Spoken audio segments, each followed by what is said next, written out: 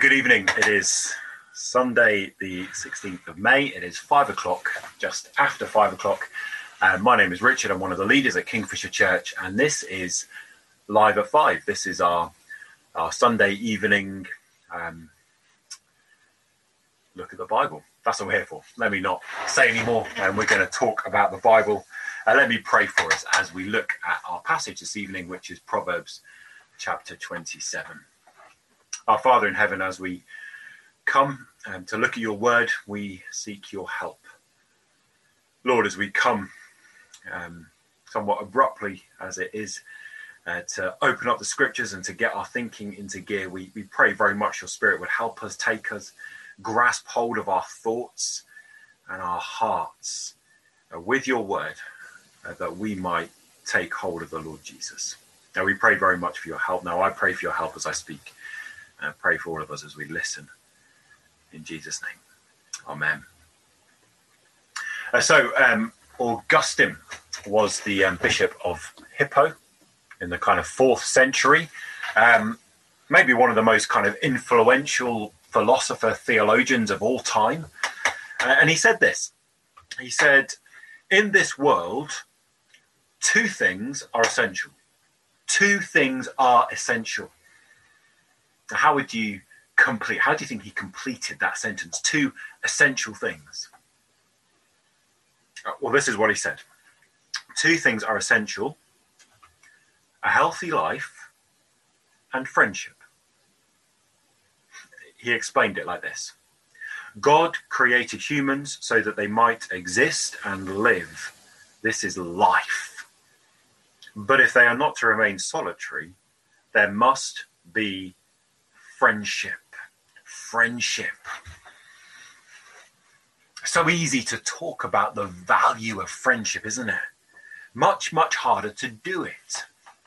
And now for you, how would you assess your friendships? I guess it kind of brings the question of what even is friendship. The society in which we live in has become kind of increasingly individualistic. And that means that kind of instinctively, because we tend to be individualistic, we hold friendships lightly. We kind of subconsciously think of ourselves as independent. The poet W.H. Auden wrote a poem which said, "Easy at first the language of friendship is, as we soon discover, very difficult to speak well." Well, this passage we have in Proverbs gives us biblical wisdom on the subject of friendship. So I'm going to read for us now Proverbs chapter 27. It was going to help you a lot if you have it in front of you as we look at this evening. Proverbs 27. Do not boast about tomorrow, for you do not know what a day may bring. Let someone else praise you and not your own mouth, an outsider and not your own lips. Stone is heavy and sand a burden, but a fool's provocation is heavier than both. Anger is cruel and fury overwhelming, but who can stand before jealousy? Better is open rebuke than hidden love. Wounds from a friend can be trusted, but an enemy multiplies kisses. One who is full loathes honey from the comb, but to the hungry, even what is bitter tastes sweet. Like a bird that flees its nest is anyone who flees from home. Perfume and incense bring joy to the heart, and the pleasantness of a friend springs from their heartfelt advice. Do not forsake your friend or a friend of your family, and do not go to your relative's house when disaster strikes you. Better a neighbor nearby than a relative far away. Be wise, my son, and bring joy to my heart. Then I can answer anyone who treats me with contempt. The prudent see danger and take refuge, but the simple keep going and pay the penalty. Take the garment of one who puts up security for a stranger. Hold it in pledge if it is done for an outsider. If anyone loudly blesses their neighbor early in the morning, it will be taken as a curse. A quarrelsome wife is like the dripping of a leaky roof in a rainstorm. Restraining her is like restraining the wind or grasping oil with the hand. As iron sharpens iron, so one person sharpens another. The one who guards a fig tree will eat its fruit, and whoever protects their master will be honored. As water reflects the face, so one's life reflects the heart. Death and destruction are never satisfied, and neither are human eyes. The crucible for silver and the furnace for gold, but people are tested by their praise. Though you grind a fool in a mortar, grinding him like grain with a pestle, you will not remove their folly from them. Be sure you know the condition of your flocks. Give careful attention to your herds.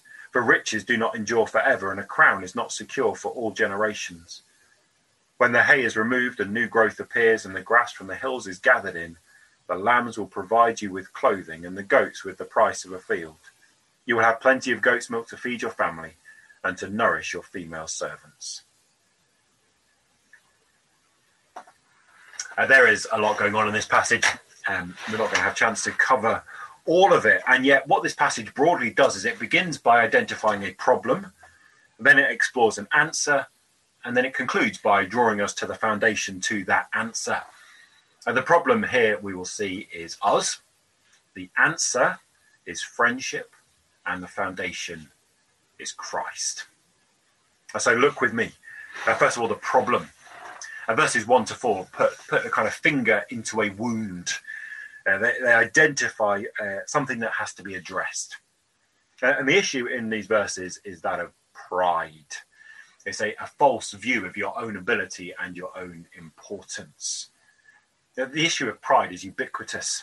You see, the book of Proverbs defines faith like this. In Proverbs chapter 3, faith is defined as trust in the Lord with all your heart and lean not on your own understanding.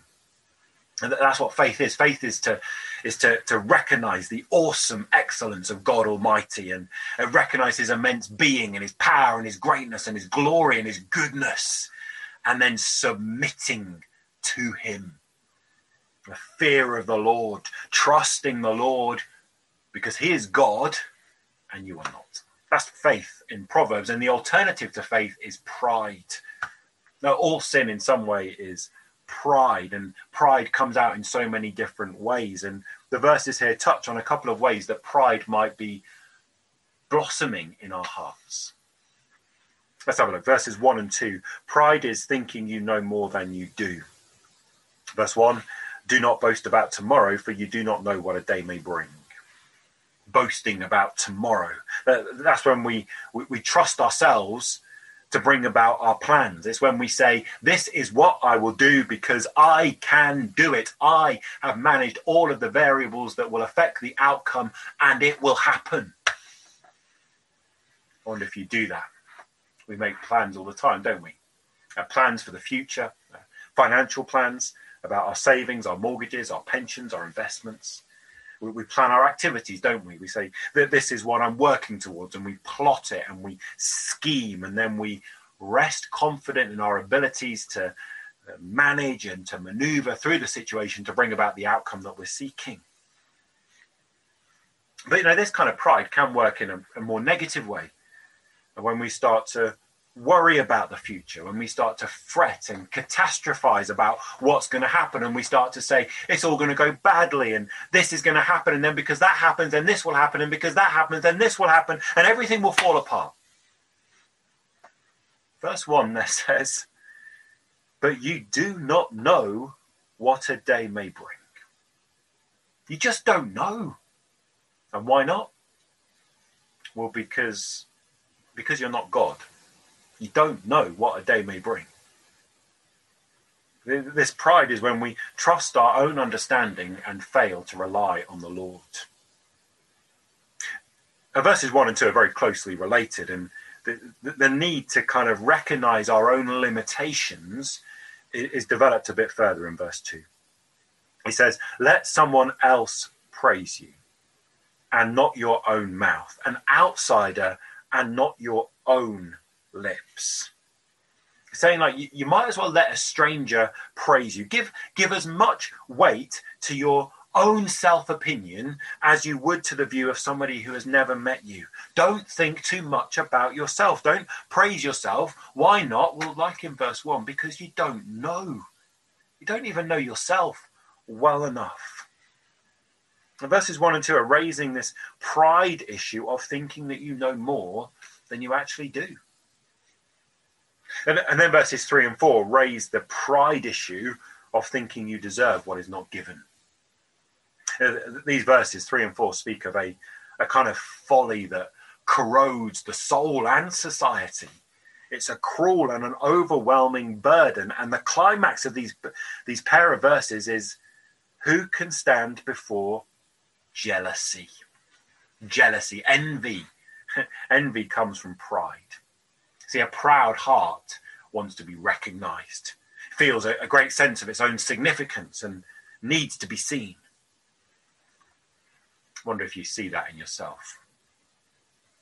And when somebody else is being noticed, then you are overlooked. When somebody else is listened to, and you feel like you're ignored. And when you start to say to yourself, why didn't I get thanked? No, why didn't anybody see what I was doing? Or when we look at the things that others have in their lives and we start to think, why has that person got those things, got that life, that home, that family, that car, that job, that opportunity? And why have they got it? They're not any better than me. I deserve those things. So to kind of speak personally on this, when I meet with other church leaders and I hear about some of the wonderful things that are going on in their churches, and there's something within me that says, but why them? No, surely I'm working just as hard, just as faithfully, maybe more so. And why isn't there revival happening here? Why is it happening to them? It's ugly, really ugly. Instead of praising God for what he gives to others, I grumble. Because deep down, there's something in me that says, I deserve what they have. I deserve more than what I have. It's awful. It is envy. It's twisted into every human soul. We shouldn't be naive to think that any of us is immune. It is envy that spilled the first human blood. It is envy that spilled the blood of Christ. Envy rots the fallen human heart. Pride is a problem. So we think we know more than we do. We think we deserve what is not given. We rely on ourselves. We stop trusting the Lord. We've got to deal with this. We've got to deal with it in here, in our hearts. Identifying a problem is just the first step. And our passage does that. It identifies a problem. The problem is us. The problem is our pride, corrupted hearts. But then our passage brings us on and explores an answer. So we come to think about answer in verses 5 through to 19. You know, I wonder if we ever think that dealing with sin ends once we've identified it. Now, when we think, I've managed to identify some sin, job done, I can move on. Doesn't work with fishing, does it? Say, I've spotted some fish, so now I can go home. No, once you spot it, you need to get it. Now, let's see how look at verse 5. It immediately brings us to the issue of rebuke and love. Rebuke and love go hand in hand. The answer to this problem that is identified is that of friendship and the way that friendship works. J.C. Ryle was bishop in Liverpool 100 or so years ago, and he said, this world is full of sorrow because it is full of sin. It is a dark place. It is a lonely place. It is a disappointing place. And to some extent, I think that captures verses 1 to 4. We look at sin, we find that our hearts are implicated in it, are corrupted, and we look at the world and we see there's so much badness. But Ryle continues, he says, the brightest sunbeam in it, the brightest sunbeam in this dark and lonely and disappointing place, the brightest sunbeam is a friend? Friendship. What is true friendship? And let's see three aspects of true friendship in these verses. The first one is friendship loves too much to ignore our sin. Friendship loves too much to ignore our sin. See verse 9. Perfume and incense bring joy to the heart, and the pleasantness of a friend springs from their heartfelt advice. The sweetness of friendship that brings joy to the heart, is that friends give heartfelt advice. They tell you what you need to hear. And this heartfelt advice is what is described in verses 5 and 6. It's not hidden love. That's not love. A true friendship loves enough to rebuke, to point out our sin. Now, do you know that you are constantly lied to? Your own heart lies to you. The devil lies to you. The world in which we live lies to you. Now, every time you turn on the TV, you'll be sold a million twisted truths. As verse 6 says, an enemy multiplies kisses.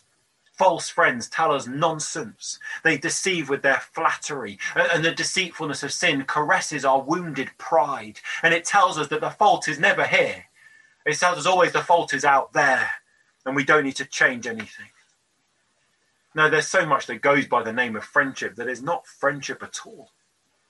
There are some people who think that they have loads of friends, and in reality they have none. Maybe there are some people who don't think they have any friends, and actually they have more than they realize. A true friendship wounds us. A true friends love us too much for us to be ruined in our sin. Wounds from a friend can be trusted. This heartfelt advice is a healing wound.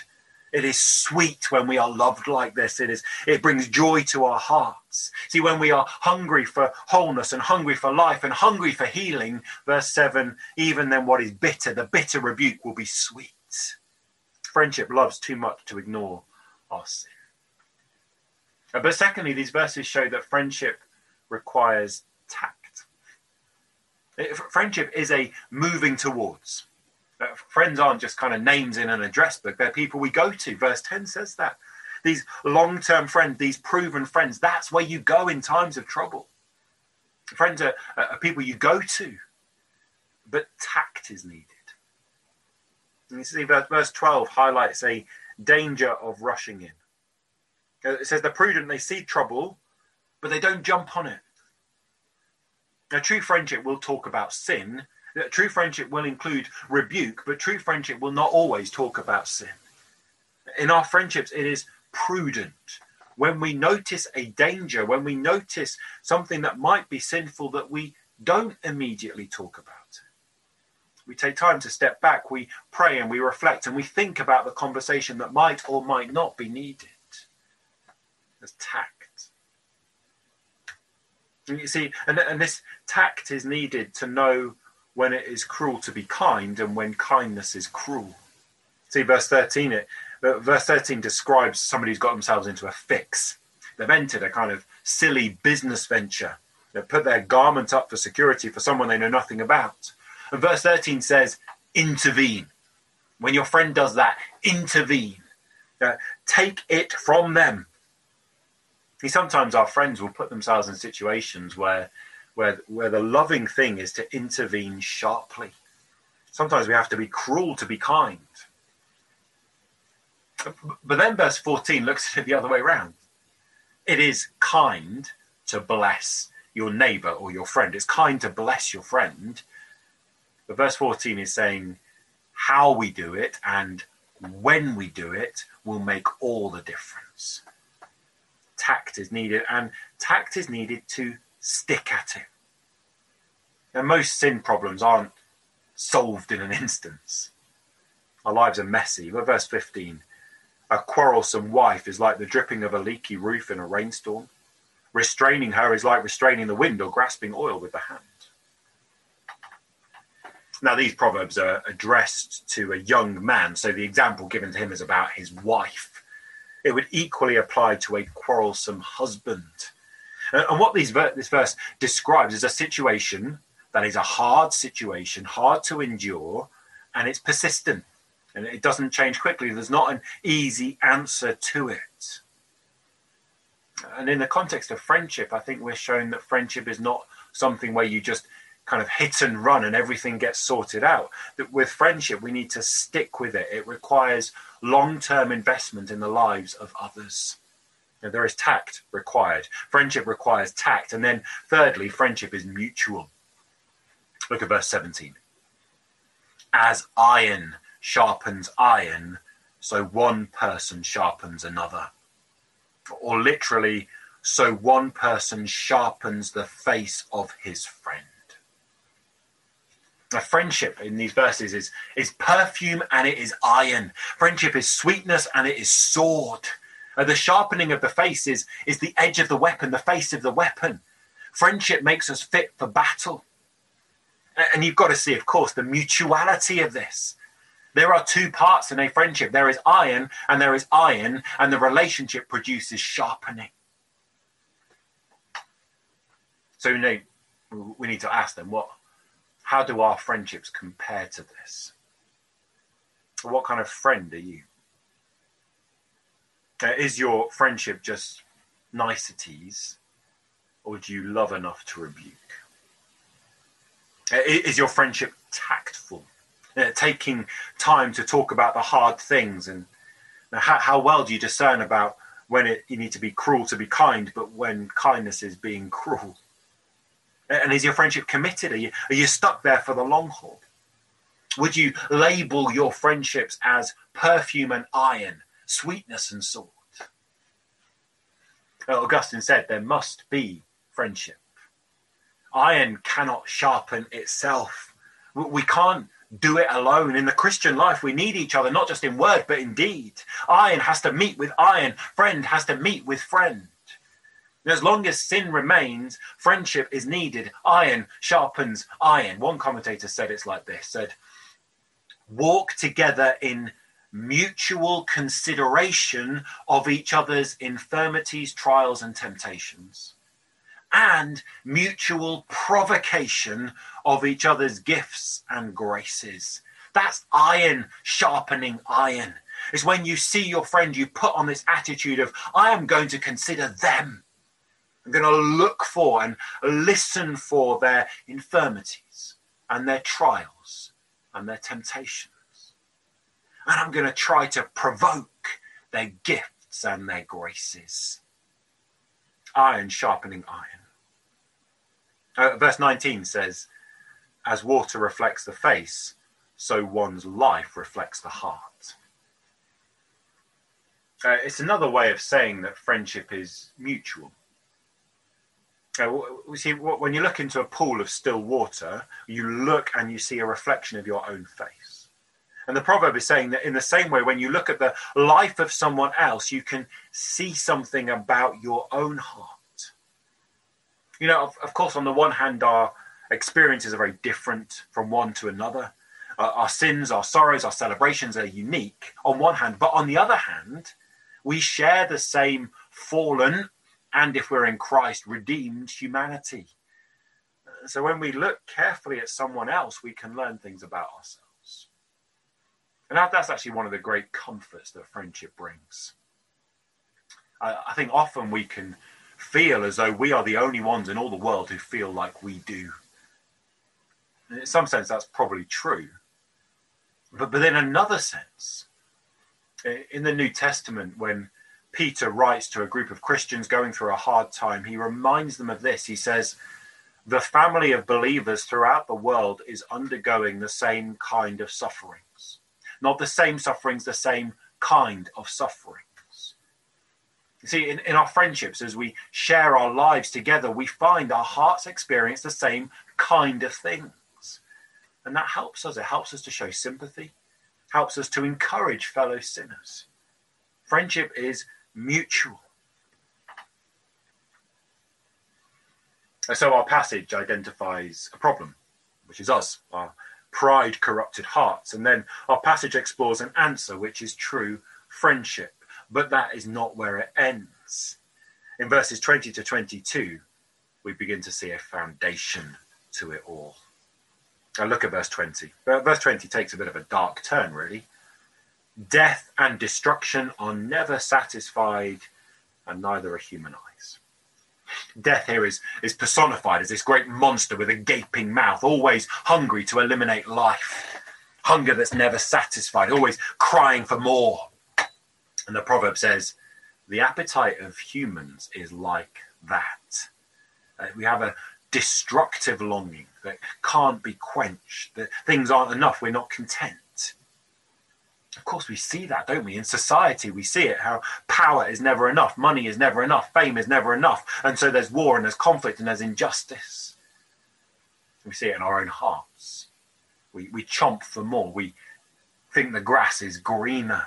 We look for something else and it's not enough. And when we have what we think we need, it's not enough.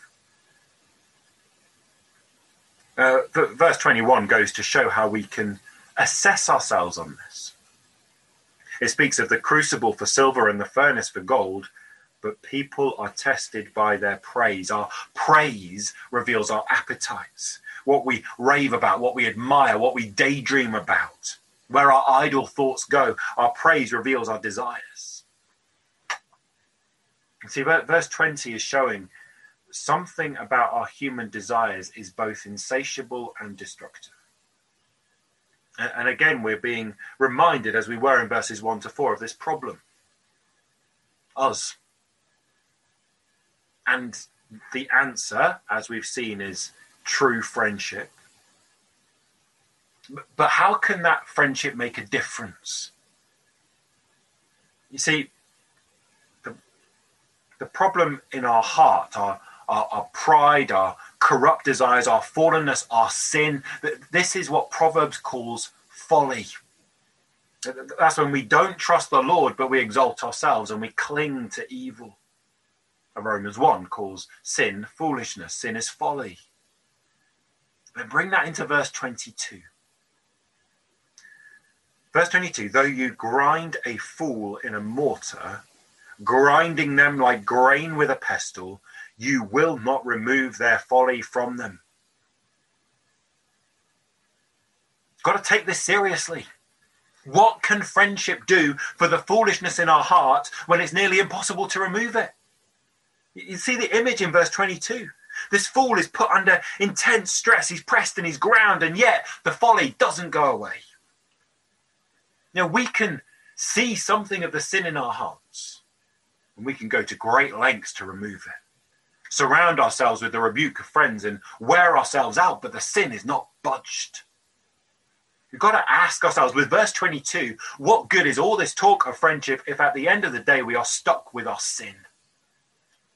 Now, do we kind of shrink friendship, reduce friendship to merely a kind of joining hands as we jump out of an aeroplane without a parachute? Nice to have someone with you, but you're both going to be smashed on the rocks. Verse 22 is telling us that dealing with the reality of sin in our lives is impossible. Do you get that? I've just been reading with my children C.S. Lewis's The Voyage of the Dawn Treader. In the story, it tells of this boy, Eustace, who stumbles over a pile of treasure. He imagines what power having this treasure could bring for him. But sleeping on the treasure turns him into a dragon. And then one night, the lion meets him. The lion tells him to undress, and Eustace looks at his ugly dragon skin and he tries to peel it off, and he manages to remove a layer of his skin and finds to his despair he is still a dragon underneath. He cannot change himself. However much he tears at his flesh, he is still a dragon. Friends, that's how it is for us. But we can't remove the sin from our hearts, however much we tear. But then in the story, the lion said to Eustace, "You will have to let me undress you." And Eustace recalls, "I was afraid of his claws, I can tell you, but I was pretty nearly desperate now. So I just lay flat down on my back to let him do it. The very first tear he made was so deep that I thought it had gone right into my heart. And when he began pulling the skin off, it hurt worse than anything I've ever felt." but he did it. He did what Eustace could never do for himself. He removed the dragonness and left him as a boy. And we cannot remove our sin. We need to let him undress us. Now, where can we go with this? Now, in Proverbs 27, verse 20, it tells us death is insatiable and the human appetite never stops chomping on destruction. But in Proverbs chapter 19, verse 23, it says, the fear of the Lord leads to life, and whoever has it rests satisfied. Yeah, there is an escape from death. There is a rest that satisfies the deepest longing of the human heart. See, when this Lord became flesh, he said, come to me and I will give you rest. And when this Lord became flesh, they called him the friend of sinners. And he said, a greater love has no one than this, to lay down one's life for one's friends. And then he did just that. You see, he knew that we couldn't grind out our own folly. So he took our folly on himself and he gave himself into the very jaws of death. And he was consumed for us. The only way for our sin to be removed. And then he burst out the other side back to life. And so now the fear of the Lord leads to life. Those who call on the name of the Lord Jesus in repentance and in faith have eternal life, have that promise of entering sinless rest in the deep satisfaction of God. Christ is the truest friend. Christ, he loves you with the truest love, the greatest love. He laid down his life to take away your sin. And now, as our truest friend, as he says in Revelation chapter 3, he rebukes those he loves because his work is to purify a people that are his very own. Dealing with the sin in our lives is impossible apart from the work and person of Jesus Christ. There is no other way to deal with sin than to deal with it with Christ. There's no other way. We've got to get that fixed. No resolve, no habit-forming activity, no grinding in the mortar will make any difference. Only with Christ can our sin be removed. Only with Christ. But you know, that doesn't make our friendships redundant. This is the very foundation of friendship. So there must be friendship. But true friendship is built on the foundation laid by Christ. Augustine knew this when he said, you only love your friend truly, after all, when you love God in your friend, either because he is in him or in order that he may be in him. This is true love and respect. The true friendship is perfume and iron. It is sweetness and sword. True friendship loves too much to ignore our sin. True friendship works at tact, seeking when to speak and when not to speak. When to be cruel is to be kind, and when kindness is cruel. True friendship sticks at it. True friendship is mutual. It is iron sharpening iron. And all of this must be built on the work and person of Jesus Christ. This friendship is sweet because it helps us cling to the one who is the sweetness and the life of our souls. This friendship is sword. It is iron because it draws from the mighty, completed, impregnable salvation won by Christ at Calvary. When we see sin in one another, when we rebuke sin in one another, we must point to Christ who saves us from our sins. True friendship is friendship that says, look at Christ. Look at what Christ has done for you.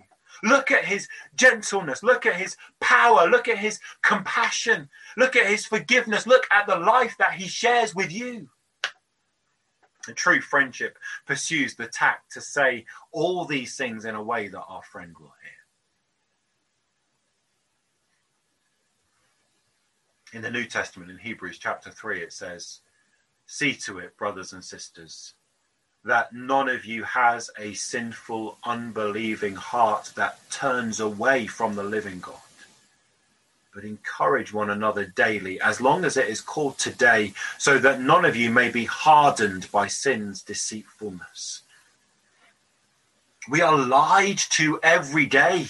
We are liable to be deceived by sin every day. Our pride will leap to boast or to worry about tomorrow rather than trusting in the Lord. And our pride will envy, and it will grumble, and it will gripe. And every day we will find sin is crouching at the door.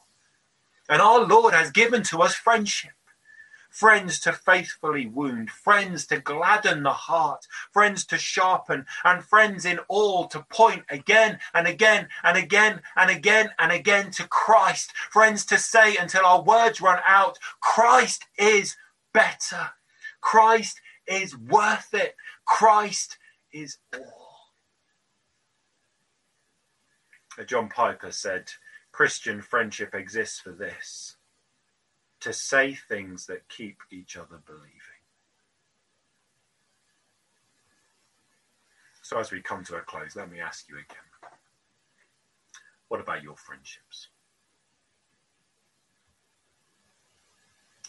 Or what sort of friend are you?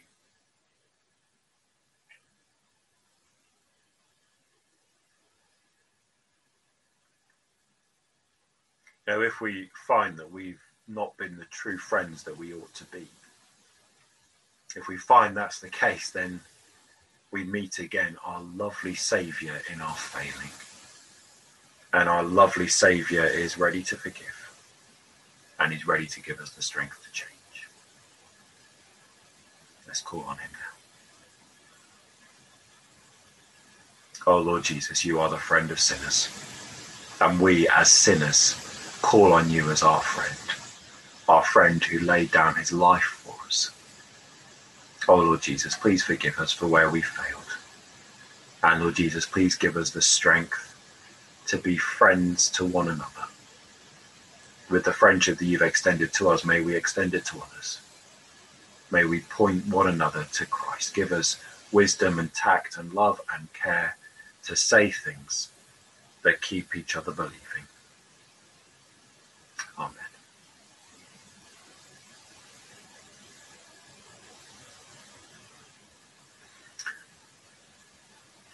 That's Live at 5 done for today. Sorry that we've gone on a little longer than planned. We are going to continue in Proverbs for the next few Sundays. May the Lord bless you in the week ahead.